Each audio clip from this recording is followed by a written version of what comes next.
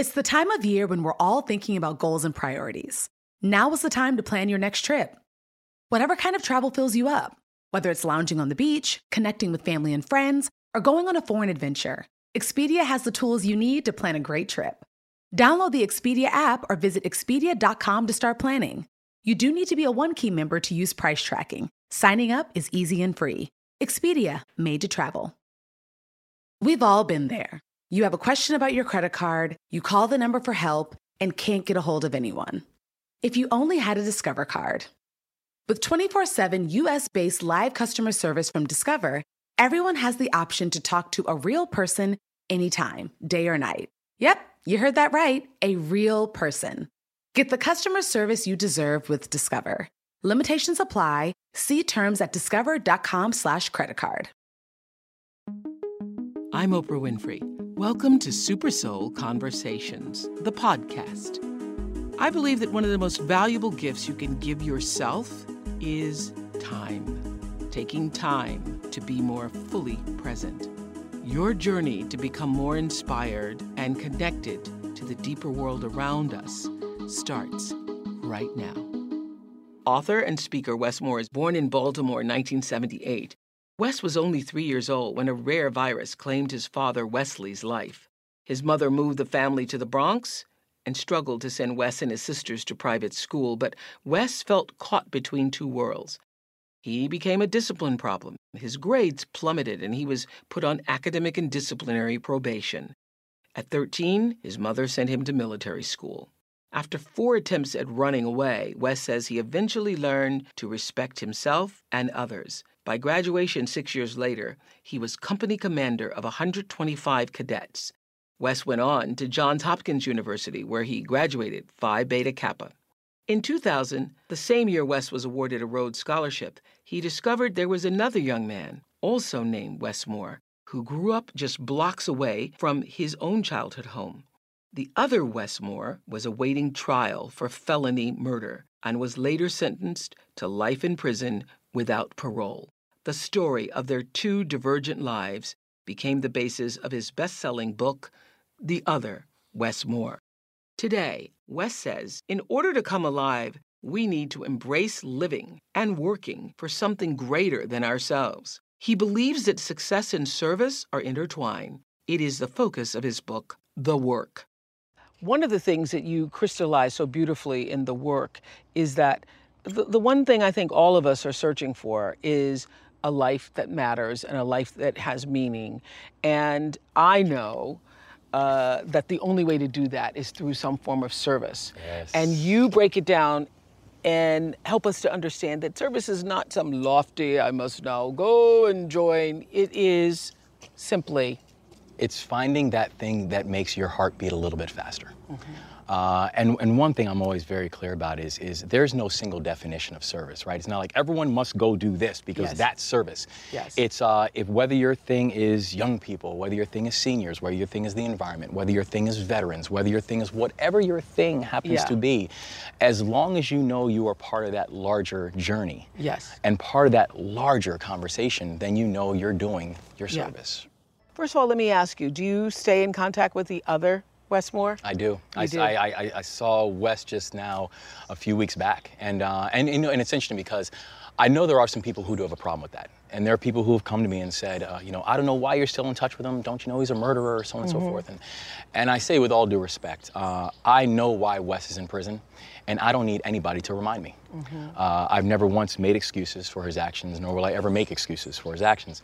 But there are a couple things that I do know. One is I never reached out to Wes to write a book, so I don't know why, now that a book is written, why I would stop reaching out Right. to him. And the second thing that I do know is that even our worst decisions don't separate us from the circle of humanity. Right. And if we're not willing to understand lives like Wes, then we're doomed to keep on repeating the tragedy of lives like the ones he has led. And I feel like the worst possible takeaway from tragedy is when we act like tragedy didn't happen. That is absolutely the truth. And we're never going to solve our incarceration problem unless we're willing to look at the people who are incarcerated as fellow human beings. That's it just exactly is right. not going to change.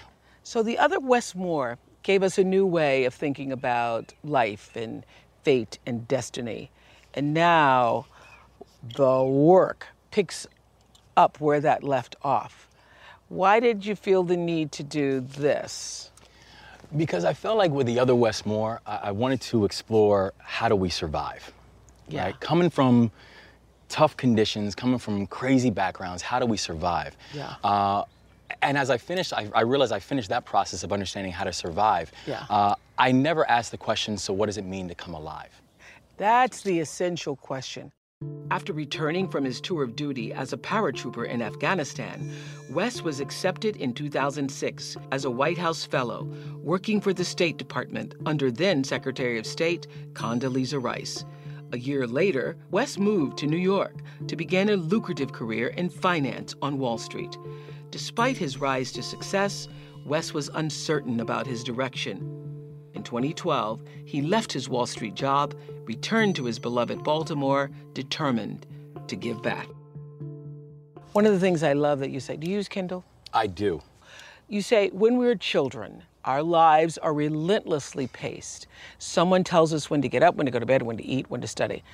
And you have two beautiful children under the age of 4, and their calendars are already stuffed with activities. But something important shifts in the way we live almost from the moment we leave school. Our adult lives begin with the first moment of stillness. What do you mean by that? It's the first time when you aren't on a forced schedule. Yes. Where someone's not telling you, you must do this, you must do that. Now people are simply saying, what would you like to do? But understand that there are consequences on either side. Yes. You know, where it's like when we start high school, there's this moment of fear. Yes. And then it gets normalized. And Yes. then you start college, there's a moment of fear, and then things get normalized. Life is one of the first moments where you feel that moment of fear, and then the choice is yours about whether or not it gets normalized Yes. or not. Yes. And that stillness is, I think, terrifying for most. But actually, I think that stillness is one of the most freeing times, as long as we can approach it with that type of mentality. Absolutely. The thing that you were told when you were going to Wall Street. Yes. Yeah. Yes. Share that. I was with a dear mentor of mine, President Brody, who's the former president Yes. of Johns Hopkins University. And I just come back from Afghanistan, and he was like, so what are you planning on doing next with your life? And I went to tell him I was going to go work on Wall Street. And I expected him to be excited. And he Yes. was like, really? And I told him, I said, that's not the answer that I thought you'd give me. And he said, why are you going to do that? And I started giving all these reasons. I said, Yeah, well, want to help my grandparents. I'm, helping financially my family. Can be around really smart people, all this kind of stuff. And he said to me, you just explained to me for the past 3 minutes why you're doing it, and not once did the words, because I'm passionate, come out of your mouth. And he said, listen, Wes, I'm never going to judge you. And I'm never going to judge the decisions that you make, particularly if you feel like they're in the best interest of your family. Mm-hmm. The only thing I ask is this: the moment that you feel that you can leave that place, leave. Because every moment you stay longer than you have to, you will become extraordinarily ordinary. Wow. That felt like an indictment.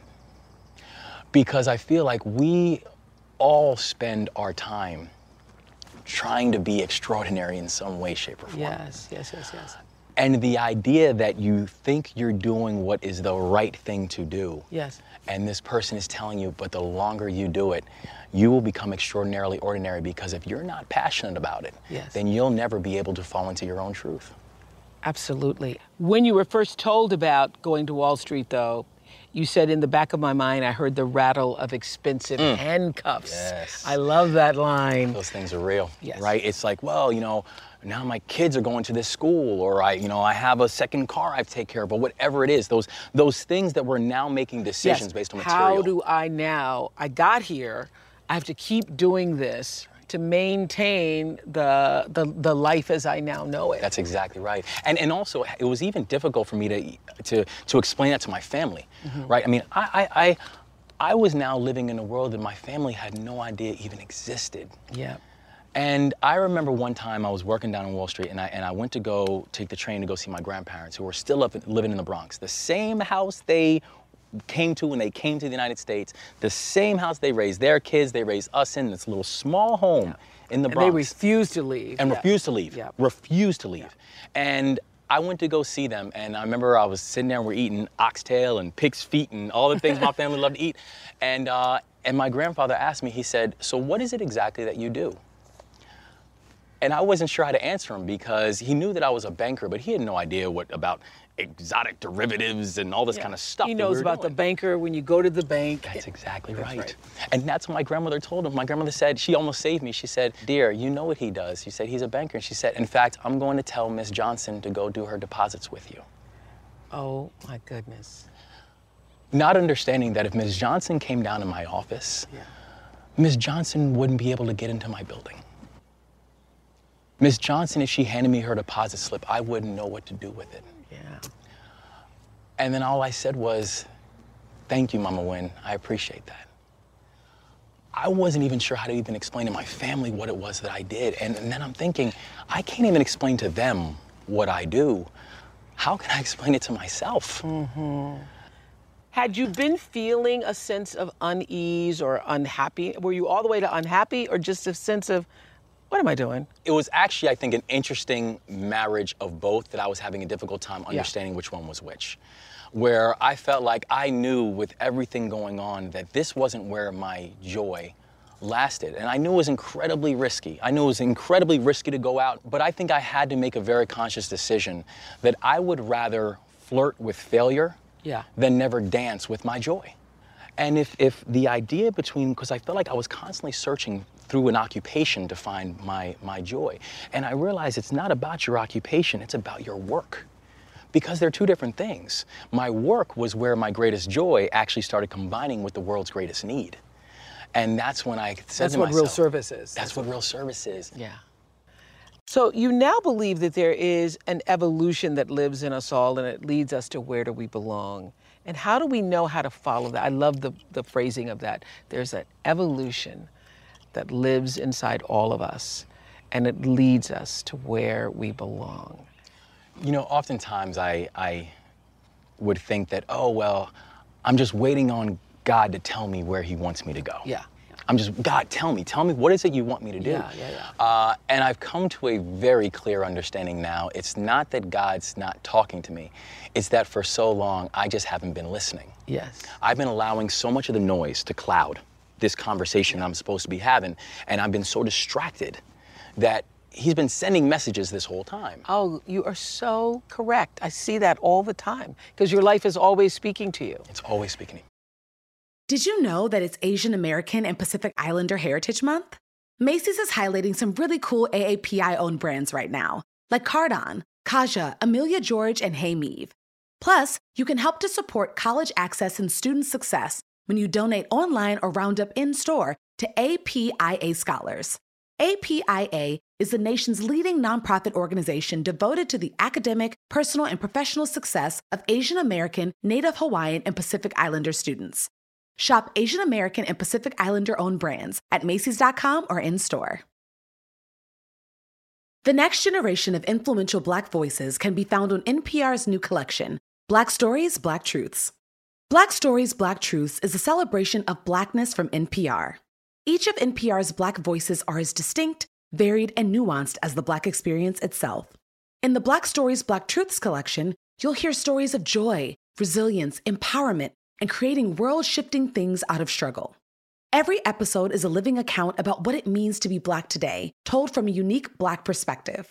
From Bobby Shmurda to The Wire, Michelle Obama to reparations, there's no limit to the range of Black stories, Black truths. Black perspectives haven't always been centered in the telling of America's story. Now they are the story.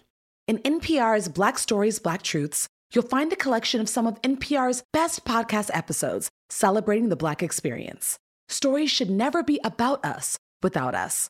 Listen now to Black Stories, Black Truths from NPR, wherever you get podcasts.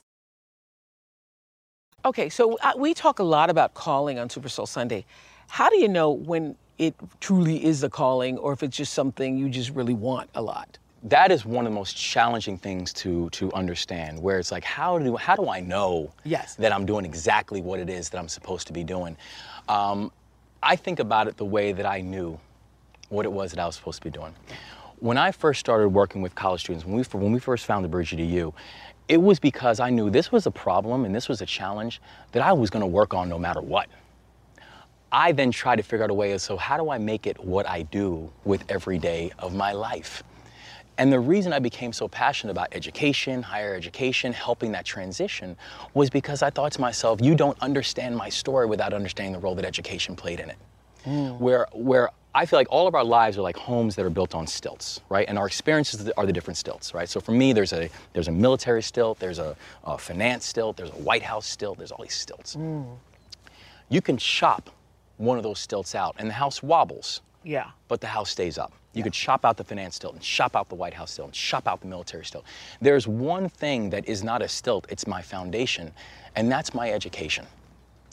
If you chop that, the whole house crumbles. Nothing else makes sense. And so the way and the reason that I knew that this was the work that I was supposed to be doing, when I said, you know what, I'm gonna work on this no matter what. You're not gonna get me away from it. That's how you know. That's how you know. I'm gonna work on it no matter what. No matter what. So why not? So even find a if I way? have to do a night job and a part-time this in order to be able to do this, I'm gonna do this. You know where to find me. You know where to find me. You know where to find me. I love where you quote David Graeber as saying, huge swaths of people spend their entire working lives, this struck me so, performing tasks they secretly believe do not really need to be performed. Wow, that struck me so, because imagine that. You're working all day at something that you secretly don't even believe needs to be done. The moral and spiritual damage that comes from this situation is profound. It is a scar across our collective soul. Yes. So you have a solution for this. What is it? Well, you know, and I think it's something that we watch continue to become compounded, right? I think as industries I feel it change- every time I go to a meeting that I know I didn't have to be in. Like, I want those minutes back. I want it back. I feel like I am meeting my life away. That's right. Yeah. And I think, you know, it's interesting because even when we, you know, with our work with students, where we'll say, you know, you're going to get asked the same question over and over and over again. That question is, so what's your major? And you're going to get asked that question as if it's the most important question you will ever be asked in your life. Yeah. And the message that I always want to share is, it's not though. It's not. I finished my undergrad experience 14 years ago, and no one ever asked me, so Wes, what'd you major in college? When I read that, I thought, I have lived all these years and no one has ever asked me what was my What was your major. Nobody's ever asked what was my, I hadn't thought of that till I read that. You're right. Nobody ever asked because the world really doesn't care. It doesn't They want to care. care what you're going to do. What is your real work? That's right. What is your real work? And who will you fight for? Yeah. Who will matter to you when it might just be you two standing there at first? Because that's the thing that people will always remember about you. You know, your job will change, your occupation will change, and all this kind of stuff, but your work, that stays consistent. And that's what people are going to always remember when it comes time to think about what was your impact on this planet. You began the work talking about what it's like to be fired at. Yeah. Can you take us to that first time? It is, it's something you can't prepare for. And it's interesting because the military tries to do this thing where they prepare you for it. They put you through live fire drills and, you know, they have you crawl on the ground while they're firing real machine gun fire just so you get used to the sound. Yeah, there's no way to prepare for that thing when you hear gunfire and you know that gunfire is now aiming towards you. But there's almost an eerie peace about it as well, where everything does get very quiet. When Everything you is know, very still. and are you consciously thinking, I could die in this moment? Yeah. Yeah. I was a paratrooper with the 82nd Airborne. Every time we left the wire, you almost carry this fatalistic blanket along with you, where you knew that we can train all we want, but if you happen to be the unlucky person standing in the wrong spot when a sniper takes a shot, Yeah. if you happen to be the unlucky soul who's sitting in the wrong seat of a Humvee when that Humvee hits an IED, IED, yeah. there's nothing you can do. Yeah. There's no training. There's no training. And so I think you almost have this fatalistic idea. So what does that do to you when you live in that space? Because I did an interview with a woman who'd come back from Iraq who was having a lot of trouble and her hand had been blown off. And she was saying that one of the issues is you come back from war and your family thinks you are the same person. Yes. But there's no way you can be the same person because you have seen things and done things and been in a space that the people who are in your kitchen cannot even imagine. And so it changes you. Yeah. Yeah. And And it's supposed to change you, right? Everybody is going to come back from that experience different. Not necessarily damaged, not necessarily, beyond repair. Yeah. But different. And in ways that you're not even prepared for. I mean, when I came back from Afghanistan, I had a problem with lights. Lights. No one told me I would have a problem with lights when I came back. And it makes sense now, I guess, in retrospect, where we were in a place where you had 100% light security. So there were no white lights around. We weren't in buildings with white lights because white lights can be seen from miles away. So the only lights we had when the sun went down were little green lights and little red lights because those cannot be seen from far away. If you have white lights, it's like all night. Wow. So you then go from that environment to then 2 weeks later when you're in Times Square. And you expect the brain to transition smoothly. Yeah. You're teaching people how to drive when they're in a combat zone where we don't stop no matter what. You keep moving. Even if it means you're pushing cars out of the way, you don't stop. How do you transition when this was your reality for so long? And then you're then forced to instantaneously just kind of return back to the sense of normality. And I think it's also really difficult even for the family members. I always thought soldiers had it toughest. You know, we had it hardest. We had to deal with the stuff. They're not dealing with anything. Yeah. But we have good days and we have some really bad days, but we always had each other. Yeah. Who do family members have when they're back home? When they're just hoping that the phone doesn't ring? And when you come back, you're not sure, they want to be supportive, but they don't know exactly what that means. And so almost by default, there's this fear of saying, I don't want to ask the wrong question. Right. I don't want to be offensive. I don't want to trigger something. I don't want to trigger anything. Yeah. So therefore, I'll say nothing. Yeah. Oftentimes not realizing that saying nothing, the interpretation on our side is that means you don't care. What should family members say or do? I don't know what to say. Tell me what you need to share. What should we be saying? Best thing to happen for service people who are coming back is to us to be able to actually have real conversations with them and know that there won't be that fear of what that conversation will trigger. I came back wanting to tell stories about my guys. You know, what was it like working with the Afghan army? Like, these are things I actually wanted to talk about if people were curious enough to ask.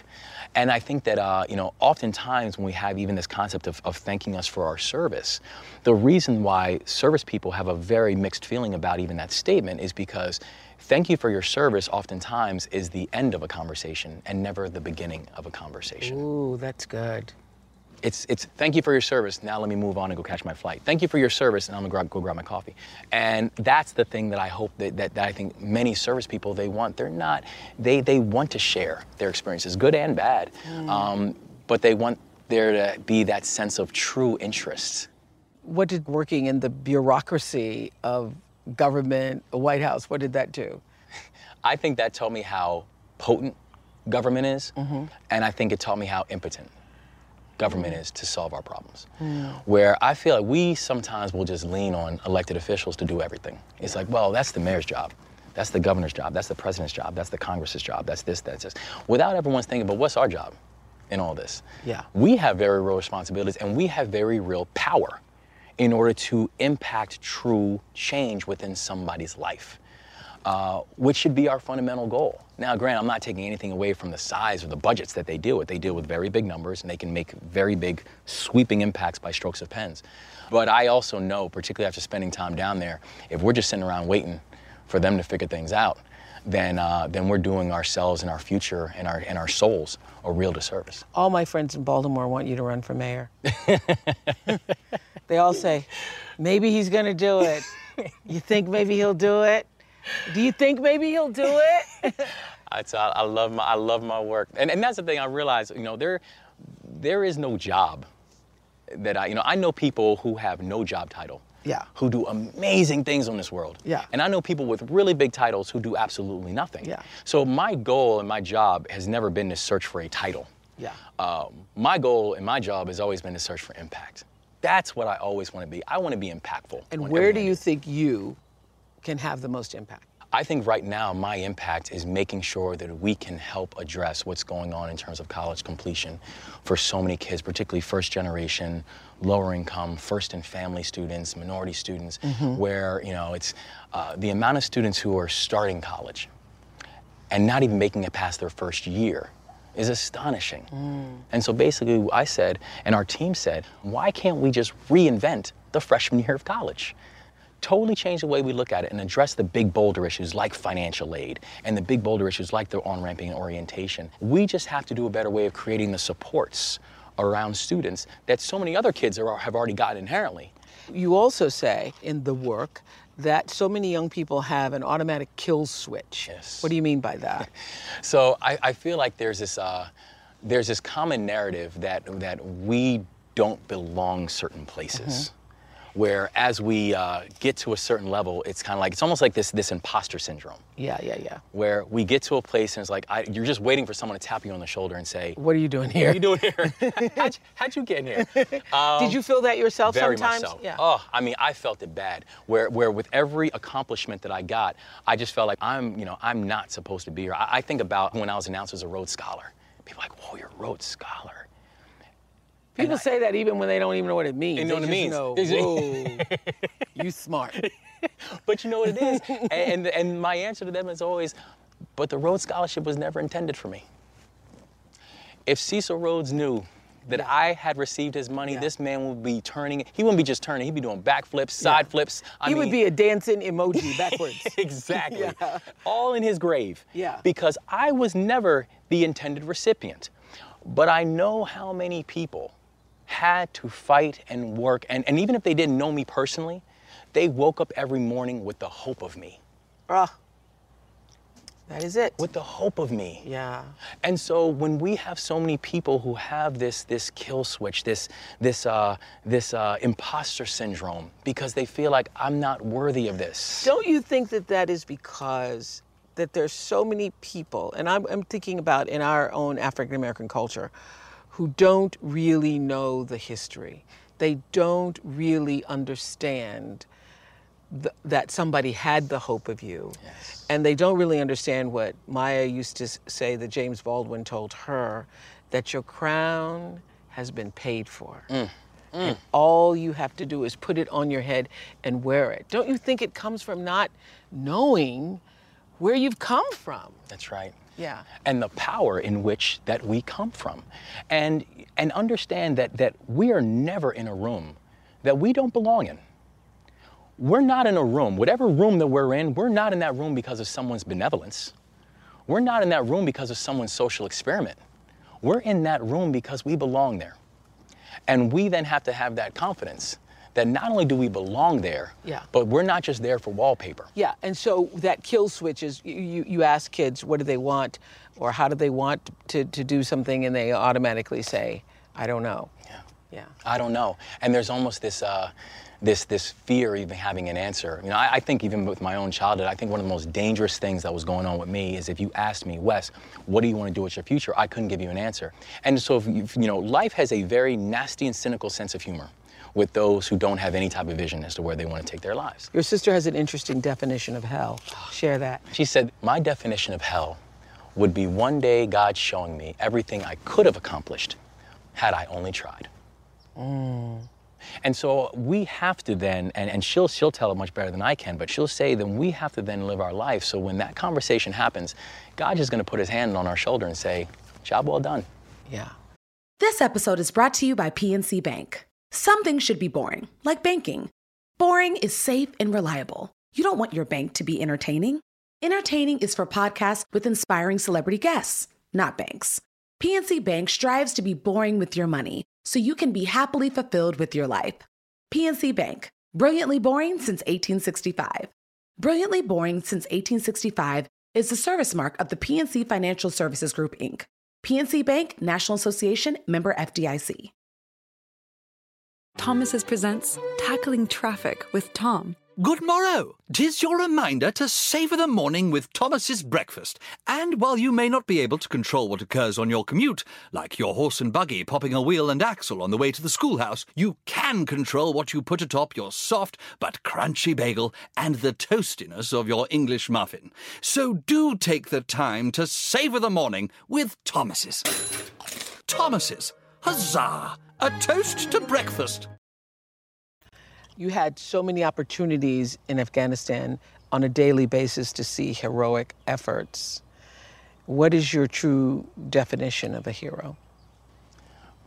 My truest definition of a hero is someone who can proudly and unabashedly stand in their truth and know that despite consequences and despite repercussions which might not even be known at the time, they know that their truth and their actions are going to be the thing that is going to carry them through. Heroism for me is not necessarily just something where you just throw your life in danger or you, you know, put yourself out there for whatever, for whatever it is. It is just simply this idea of knowing that this universe needs an action that you are now prepared to give it. Yeah.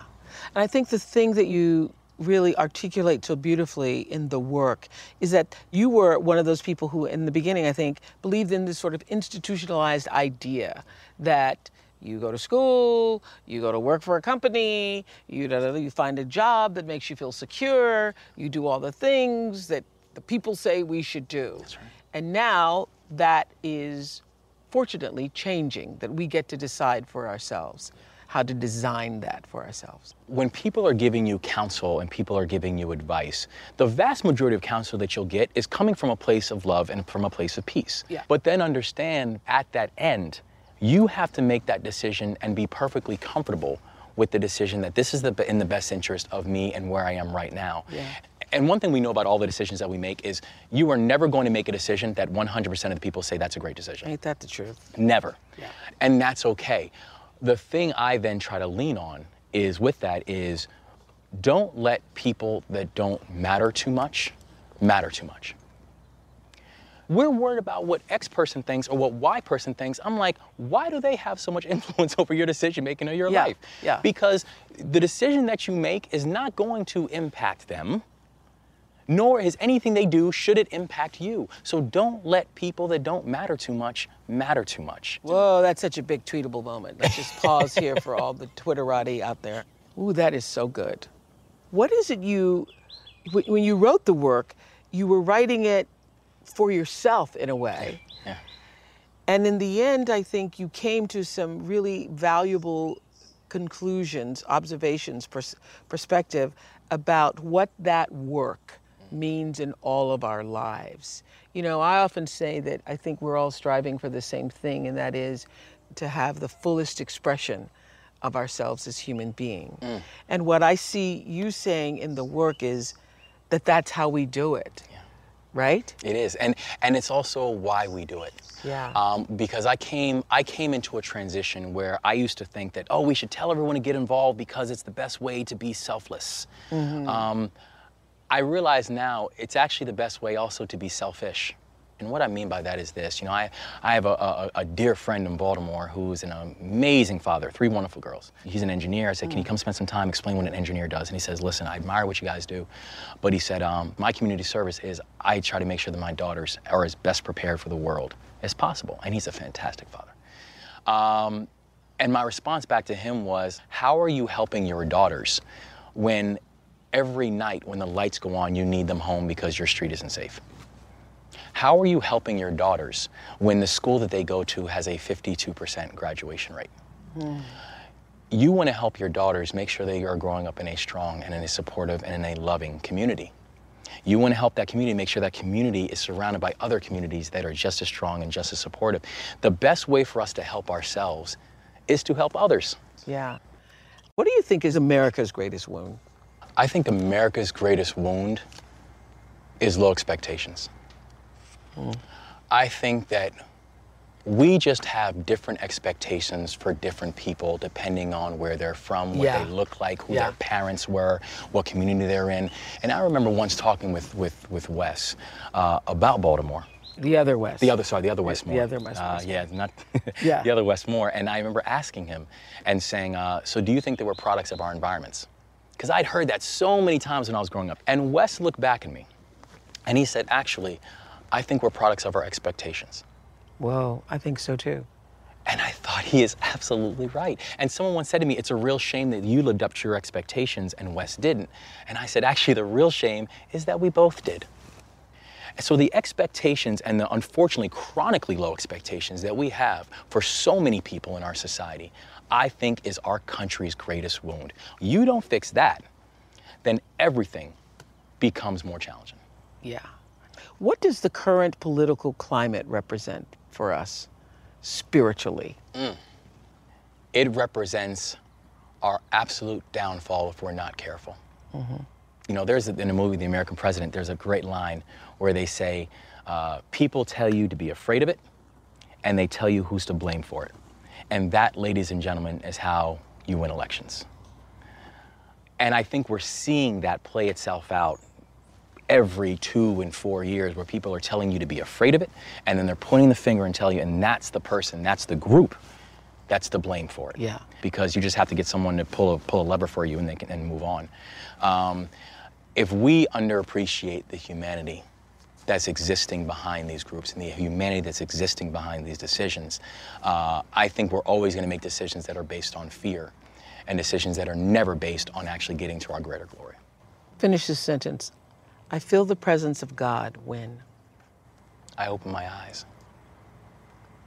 I feel God everywhere, and I feel God in everything. I know God loves me because he's given me more moments. So I feel God in everything that I do, good and bad, because he continues to remind me of his glory and his strength.